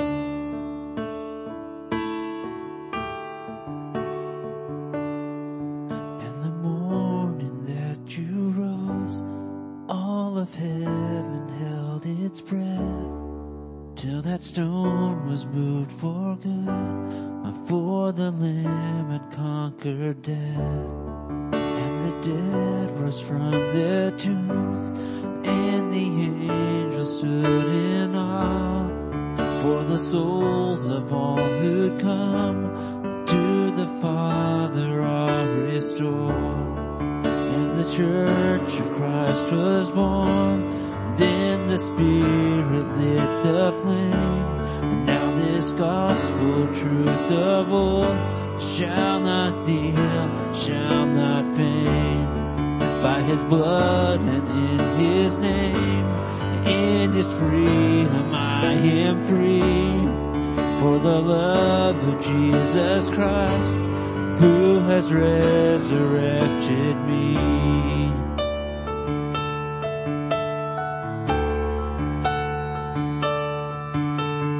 Praise the Father, praise the Son, praise the Spirit, three in one.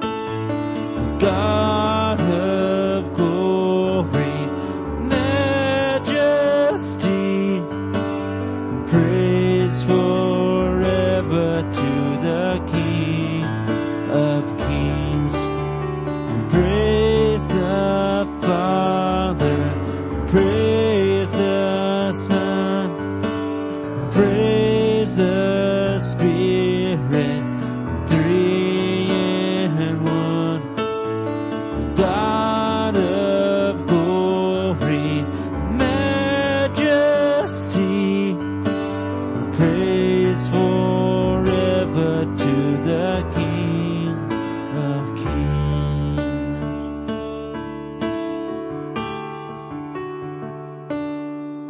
And the morning that you rose, all of heaven held its breath, till the stone was moved for good, for the Lamb had conquered death. And the dead rose from their tombs, and the angels stood in awe, for the souls of all who'd come to the Father are restored.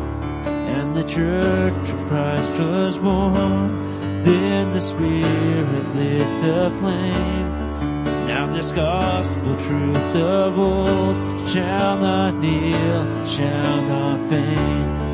By His blood and in His name, in His freedom I am free, for the love of Jesus Christ, which has resurrected me.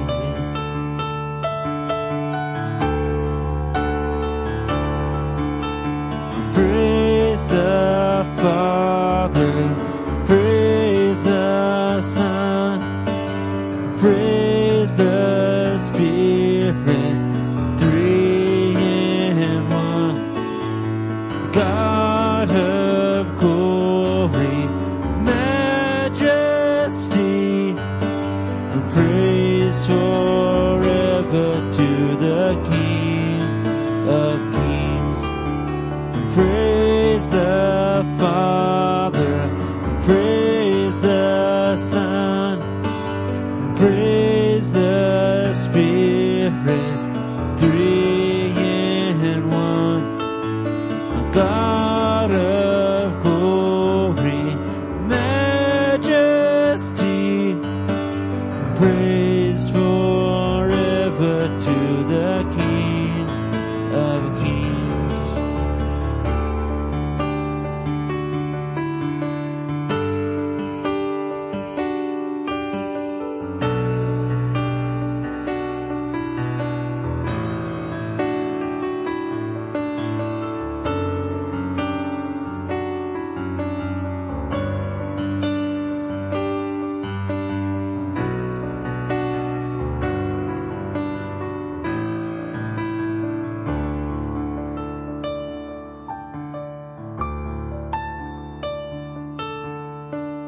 Praise the Father, praise the Son, praise the Spirit, three in one.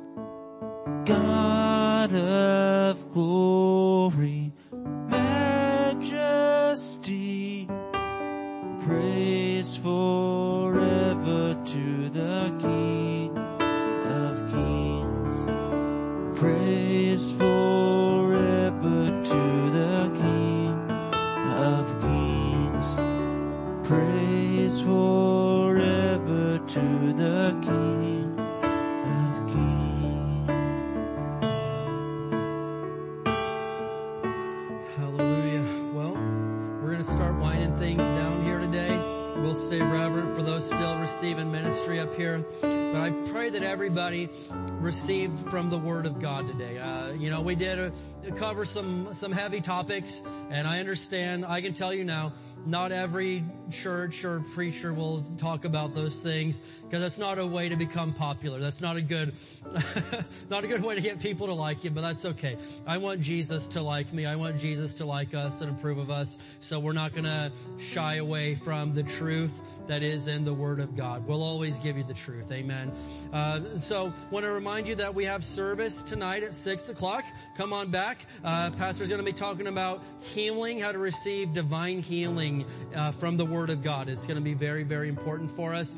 And our parenting class, intentional parenting, this is the last session tonight, and I heard that you may have a little party or get together, so you guys do that. And we just got a lot coming up over the next season as we get into the busy holiday season. As long as we're still here and not in heaven, we're gonna have some great fun, okay? So it's gonna be awesome. But just thank you everybody for this great weekend. We love you and we appreciate you. And if you are interested in getting married, I'll do it. I just want to throw that out there one last time. That's my advertisement. And we'll hook you up, okay? Let's go ahead and close in prayer today, and we'll see you this evening. Hallelujah. Father, in Jesus' name, we thank you, Lord, for what we've seen in the Word of God today. And Lord, we understand this isn't the stuff that we read every day. This is some hard stuff, Lord. This is some very sobering things, some very serious stuff that we've read, Lord. But we also understand that some very serious things are taking place in our world right now. And we're not surprised, because you told us they were going to happen, and they are happening just like you said they would. And so, Jesus, we're not caught off guard, but we are very serious, and we want our loved ones, we want our friends and family to be right with you. And so I pray in Jesus' name that you're helping us to be the light of the world and to preach the gospel everywhere we go, Jesus. We look forward to that day. We are ready to hear that trumpet. We are ready to see the sky split right open and see the Son of Man coming on the clouds with great glory. We want to go to heaven, Jesus. Help us to be prepared for this moment. We love you so much, and we thank you that you're with us every day, every step until then. We praise your name in Jesus' name. Can somebody say amen today? Hallelujah. Let's speak some words of faith over Barstow, and then you can be dismissed. We declare that Barstow is a blessed city. Our families are blessed. Our schools are blessed. Our churches are blessed. Barstow is healed. Barstow is prospering. Barstow is safe. Barstow is strong. Barstow is surrounded by the walls of God's salvation. Barstow is full of love, joy, and peace. Barstow is full of the glory of God. Barstow is coming to Jesus. Barstow is saved in Jesus' name.